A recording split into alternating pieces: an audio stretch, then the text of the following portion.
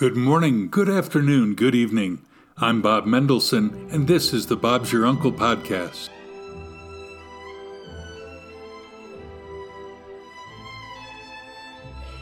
Today we speak about legacies and religious discrimination. Stay tuned. Thanks for joining me for this Season 3, Episode 11 of the Bob's Your Uncle podcast. Of note, the opinions are strictly my own.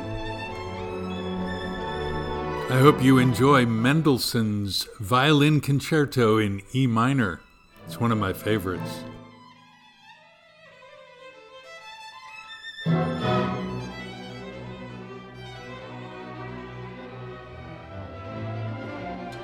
You can now find us and comment to us wherever you get your podcasts. Tell us what matters to you, what triggers your joy, what bothers you in the world. Let us know. We'll see where the Spirit leads us.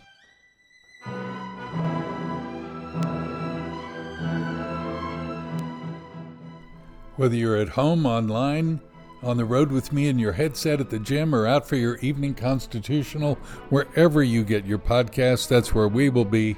Thanks for being with us these 18 minutes.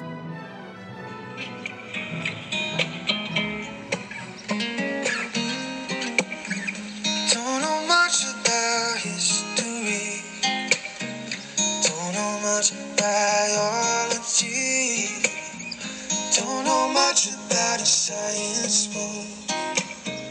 Don't know much about the French I took. But I do know that I love you. And I know that if you love me too, what a wonderful world this would be.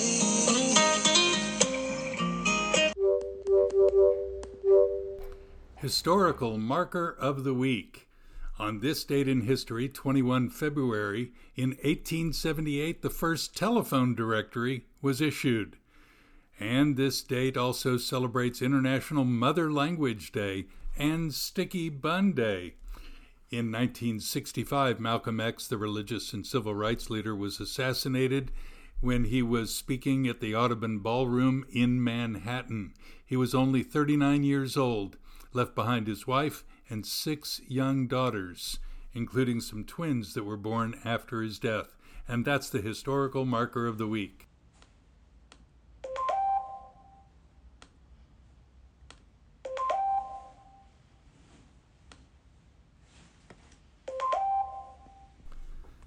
Happy Mardi Gras to you. Fat Tuesday, as some call it. It's Shrove or Shriven Tuesday for others. Time to eat pancakes, to go wild before, the holiness of Lent and Ash Wednesday. None of that was my tradition as I grew up an Orthodox Jew, but I always do love a good pancake. Today I want to talk to you about something that's been bothering me, for a couple weeks, and it started on the 27th of January here in Australia. On that date, the Australian Law Reform Commission released a consultation paper about removing some religious exemptions from the Sex Discrimination Act.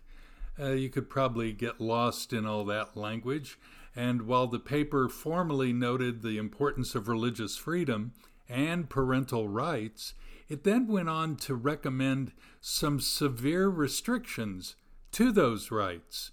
Specifically, 3 that I want to comment on. 1, it stripped religious schools of the right to give preference in good faith to staff who share their own religious beliefs. Secondly, it restricted the ability for any religious school, Muslim, Jewish, Christian, to require the staff to model their religious beliefs in the area of gender and sexuality. And third, it restricts the ability for religious schools, again, Christian, Muslim, Jewish, on behalf of parents, to address student behavior in the area of gender and sexuality, including where their behavior would undermine the school's religious ethos. Now, those proposals, if they were brought into practice, would seriously deter Jewish and Christian schools from operating in accordance with their faith, which in turn would undermine our rights and responsibilities as parents to provide our own children with a holistic education that matches our theology. Now, these ALRC proposals, again, Australia Law Reform Commission proposals, are inconsistent with the terms of reference that the Labor federal government has already issued, which require the ALRC to ensure that all religious schools could continue to build a community of faith by giving preference, in good faith, to persons of the same religion as the educational institution in the selection of staff. So right now, there is an invitation by the ALRC to hear from community members about the importance of these religious institutions, and I'm urging all the listeners here in Australia to respond to that survey. I'll put the link to the ALRC survey in the notes of the podcast on whether you're listening on Spotify or you're listening on iTunes or Apple or whatever they're calling them now, or any of wherever you get your podcasts. The survey has to be completed in the next 3 days. It must be completed by 24 February. I apologize that I didn't get this to you earlier, but as Jewish and Christian and Muslim thinkers out there look at this, they know that their rights are being subverted, and something's wrong with this ALRC propaganda machine. So we want to make sure that you respond to that survey. I'll give you a link that you can just click on, and it only is open until the 24th. The ALRC is particularly interested to hear from those connected with religion, and especially religious educational institutions like schools, colleges, unis. The survey is therefore aimed primarily at past and present students, as well as staff, parents, carers, and members of the wider school and college communities. However, all interested members of the public are able to and invited to complete the survey. It is a consultation tool. It's not intended to reflect a representative sample of the population. It will only form one source of information about the issues of the subject of this inquiry. It will also examine academic research, submissions to previous inquiries, consultation meetings, and submissions to the paper. I haven't been contacted by the ALRC. I would be a good person for them to consult. I'm happy to do that. Maybe someone will pass on to them this conversation. That would be good.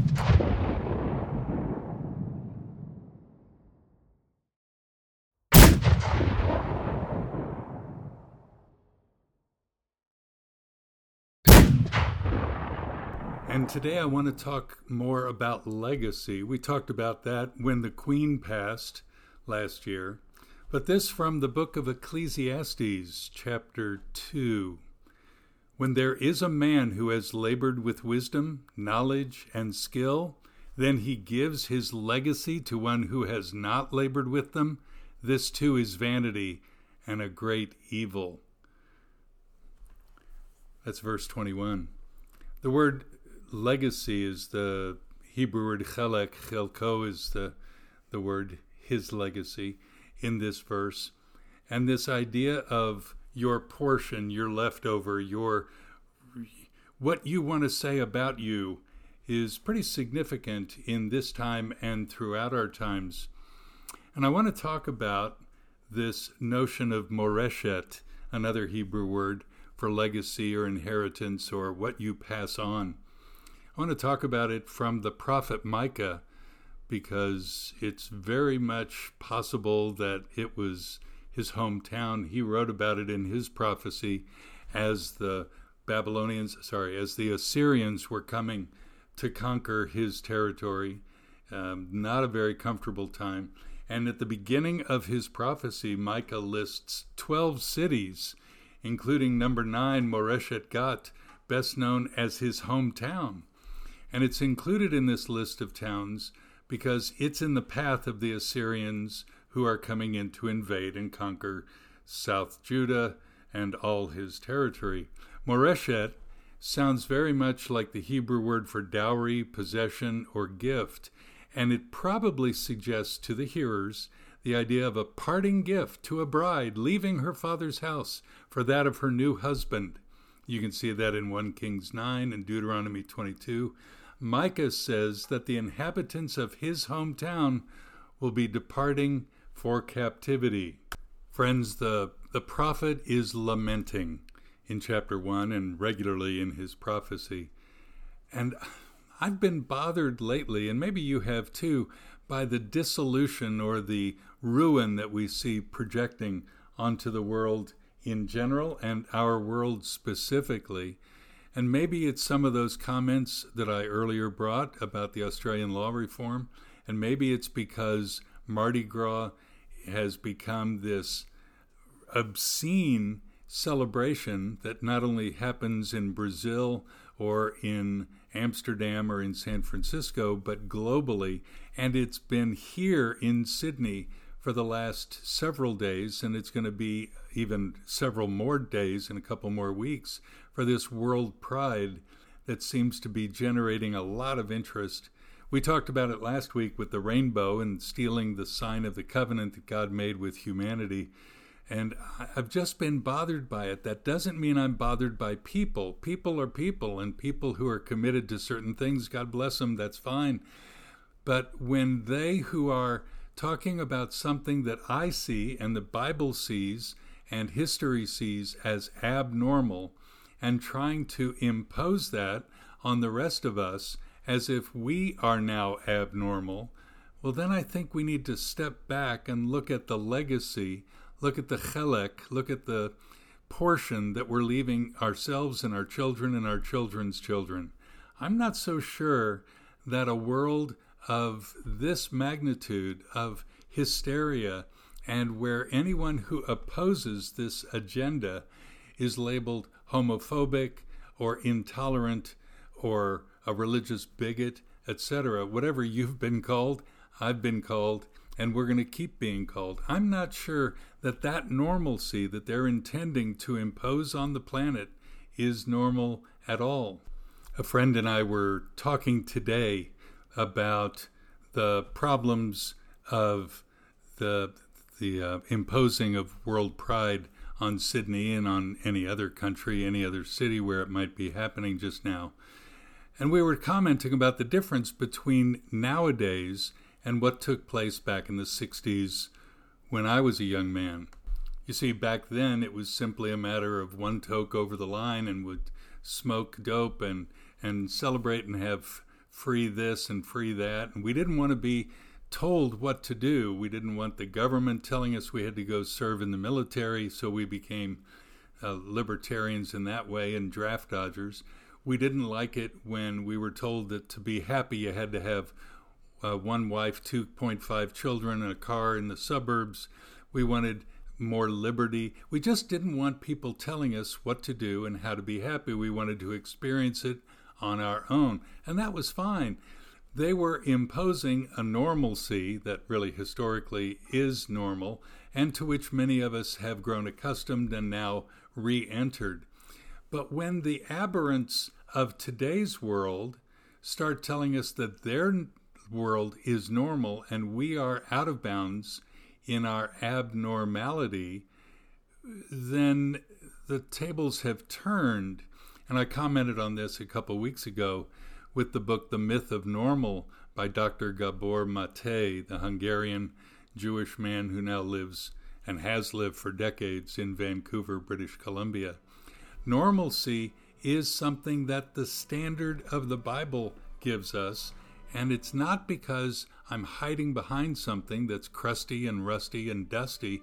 It is because it has proven itself well. Listen to this, continuing in Ecclesiastes 2. For who can eat and who can have enjoyment without God?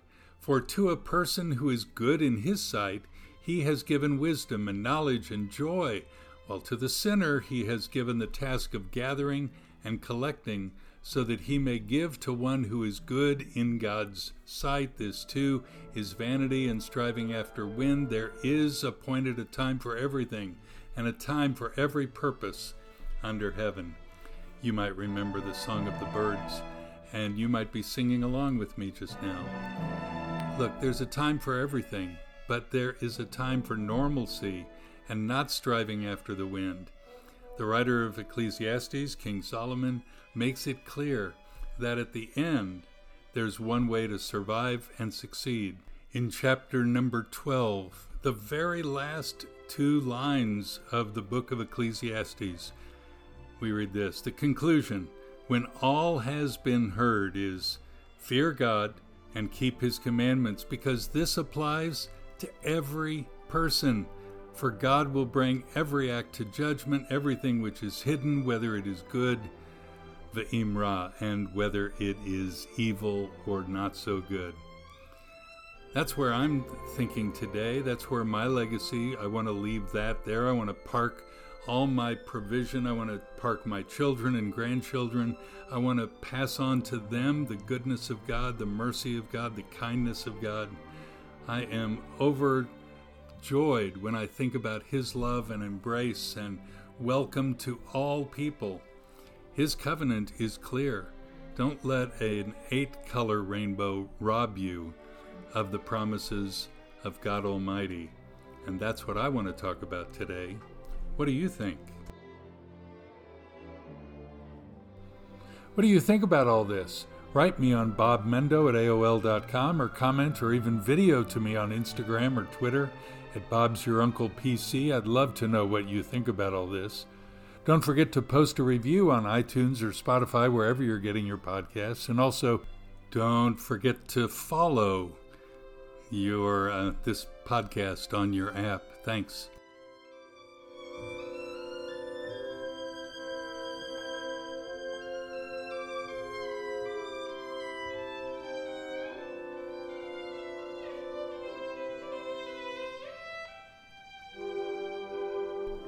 Next Tuesday will be our next episode, and I am hoping to have a couple people in the queue to interview over the next couple weeks. So rather than announce them and then disappoint you, let me get to them, get their agreement, and then you'll have really some great guests as we look forward to the month of March. Thanks. Until then, from me, Bob Mendelson, when things seem bleak or uncertain, look up to God. He's in his heaven, and Bob's your uncle. Shalom from Sydney.